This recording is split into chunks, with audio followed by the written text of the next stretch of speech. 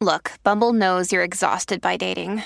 All the must not take yourself too seriously and 6'1" since that matters. And what do I even say other than hey? Well, that's why they're introducing an all-new Bumble with exciting features to make compatibility easier, starting the chat better, and dating safer. They've changed, so you don't have to. Download the new Bumble now. When you need mealtime inspiration, it's worth shopping Kroger, where you'll find over 30,000 mouth-watering choices that excite your inner foodie. And no matter what tasty choice you make, you'll enjoy our everyday low prices, plus extra ways to save, like digital coupons worth over $600 each week. You can also save up to $1 off per gallon at the pump with fuel points. More savings and more inspiring flavors make shopping Kroger worth it every time. Kroger, fresh for everyone. Fuel restrictions apply. Hello, everybody, and welcome to episode 293 of Optimal Living Advice, our advice column style show here in the OLD network, on which I, Greg Audino, answer questions sent in by listeners concerning various life struggles. We talk about them, we try to see them anew, and hopefully provide a foundation from which to work so you all are better prepared to come to some great conclusions and answers for yourselves. There is a lot to get through in today's question, though. It's a bit longer. So I'm going to get right into it. Listen closely, make sure not to miss anything. I'm going to read it now and then provide some feedback as we optimize your life. My life has been flipped upside down since the beginning of the pandemic. I had my absolute dream job, which I was fired from unfairly. During that time, I was also a full-time student getting a degree paid for by my company. I did receive the degree before getting fired, but I have to keep this from my husband. I love my husband, but he is one of those people who sabotage any progress I try to make in life. If he had his way, I would have never gotten my high school diploma. I also lost my aunt and had to start taking care of her special needs son for a period of time. I love him and was happy to do this, but it led to a lot of destruction in the house and more resentment from my husband. My husband started verbally abusing me. He started accusing me of stealing his money, my cousin's money, taking a loan out on his life insurance policy, and other things that I have not done. He also requested DNA tests on our children. Work-wise, I have not been able to keep a full-time job. I was just fired from job number 4, and each job I've had wants me to work for minimum wage. I just want to walk away from my marriage so badly, but I know the repercussions from this decision will kick me in the butt. What are your thoughts? All right. Thanks so much, Asker. Everyone, it is no easy feat to send in a question like this. It's also not an easy question for me to receive. I'm definitely meeting this question with a lot of feelings of concern and overwhelm myself. There's a lot here, and to be frank, this question was longer, but had to be trimmed for the sake of time. No major details have been removed, though. So my instinct when breaking this question down is to work on it part by part and separate everything that we have here. Otherwise, it feels very tangled, like one big puzzle to overcome all at once. And as I try to do that, I can't help but think that my reaction to being asked this question is more than likely a microcosm of your reaction to living this question, Asker.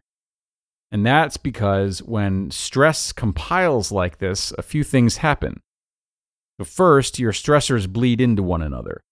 It becomes very easy to be confronted with a difficult situation, a new one, and rather than addressing it for what it is from a base emotional state, our first reaction sounds something like, now this, I'm already dealing with all these other things, I don't have the bandwidth for something else. So they fuel one another. Now surely there are other reactions one might have to this, such as numbing and ignoring everything, but given how you've described your feelings, I'm getting a strong sense that this one is on brand for you. Now then, because of that, it can feel impossible to make progress because you don't even know where to start. And it's hard to remember where one problem ends and another begins. So it's my hope, Asker, that you are able to separate each of these concerns from one another rather than clumping them all together, just as I will try to do today. Now, I don't want to discredit the severity of any of these happenings from the past few years. And I love how you made time to express all of them, because you've undergone a lot of pain recently, a lot of pain, and you shouldn't be glossing over any of it. So while you continue to honor your feelings, know that at this moment of everything that's happened, you are left with two remaining elements that you can address. Those being the future of your work and the future of your marriage. Now, when it comes to your work, it's time to be honest about any patterns that might exist. Perhaps you were fired unfairly the first time. And I'm not sure if you're suggesting that you've been fired 4 times from your last 4 jobs, or if this most recent firing is only the second after your dream job, which was the first, and the 2 in between were not firings. But after 2 to 4 firings in a short time span and 4 departed jobs either way, we can't ignore any commonalities that might be in play. So what's there? Have you been receiving a recurring piece of criticism? Or maybe it's about the places you've tried to work at. Does the culture ever feel good from the beginning? Do these companies have goals and values that are out of alignment with yours, inevitably causing some friction? Having your degree now is an amazing change, but you're probably spinning your wheels within another area of your work life. And it feels really crucial to me for you to figure out what that is. Now, let's talk about your marriage. So you pause here, an aside from Greg. You mentioned in your initial email that you've been listening for over a year now. I assume then that you know how much I hate to be black and white about things. I try not to lay out strong opinions too much, mostly because I think the majority of opinions get more misguided the stronger they get. That's another story for another day. But this is a rare occasion on which I feel compelled to cast that aside and speak very clearly about something. Because I feel more prepared to not provide you with advice today, but instead something that I think might be more helpful. What I want to provide you today is a strong sense of urgency. Bluntly put, the way you've described your marriage feels extraordinarily unsafe to me. It is not my place to tell you to leave a marriage. It still wouldn't be, even if I knew more about it. So I'm not encouraging that. That's for you to figure out. And in order to make that decision for yourself, I do think it's time to deeply question what repercussions you think would be had if you were to split with your husband, and how those repercussions stack up against your life as it is right now. You should not be in a marriage in which you are verbally abused. You should not be in a marriage in which you aren't encouraged to succeed and can't share your successes. You should not be in a marriage in which you are subject to all of these accusations as a means of abuse. Now, can these types of problems be repaired in some marriages? Absolutely, in some. And I hope you might consider either how to try repairing these things, or if you're even enthusiastic about trying to repair them at this point, because you might not be. Either would be okay. But they point you in different directions in terms of what to do next. And as of now, in this current state, a healthy marriage does not exist. This type of treatment is highly damaging to your self-worth, and whether or not you've been the perfect wife, you do not deserve that kind of treatment, and it's objectively keeping you from living a happier and more fulfilling life.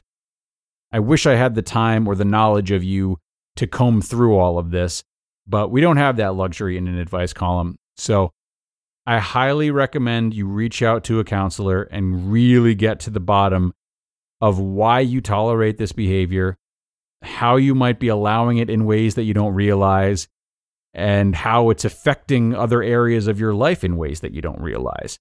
That would be a good start. And I know that might sound like a lot, but it's not to say there isn't a way through this or that you've lost control of your life. You haven't. Things can certainly improve, but it is going to take action on your part and changes to life as it's looked for a while.